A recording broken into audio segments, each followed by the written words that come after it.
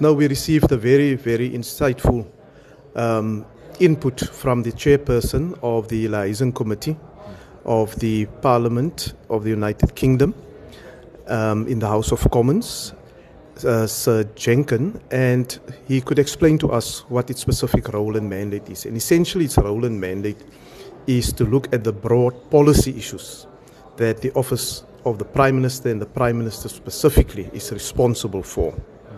It involves all the chairpersons from the different select committees, and they decide on the issues and who will attend, and it does not look at the financial management or the budget of the office of the Prime Minister. So it's more on policy and political issues.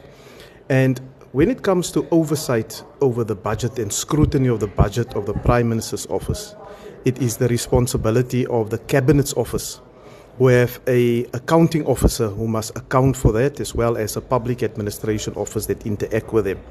Now, they have developed systems that work for us. What is incumbent now on us is to see how we can improve the oversight generally on the presidency.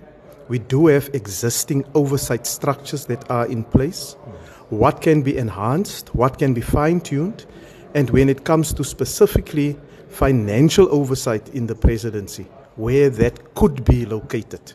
And that is part of the discussion and the debate that we must have as the different political parties in Parliament, so that the Rules Committee can come up with a rational and clear process in terms of enhancing the oversight of the structures that are there.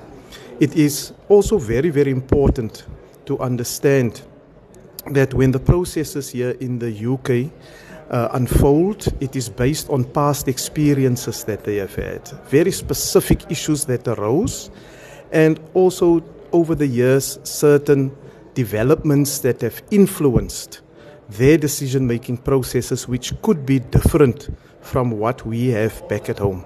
But generally, very good interaction, and I think the members of the Rules Committee who are here now are better equipped to engage in further discussions to conclude this process.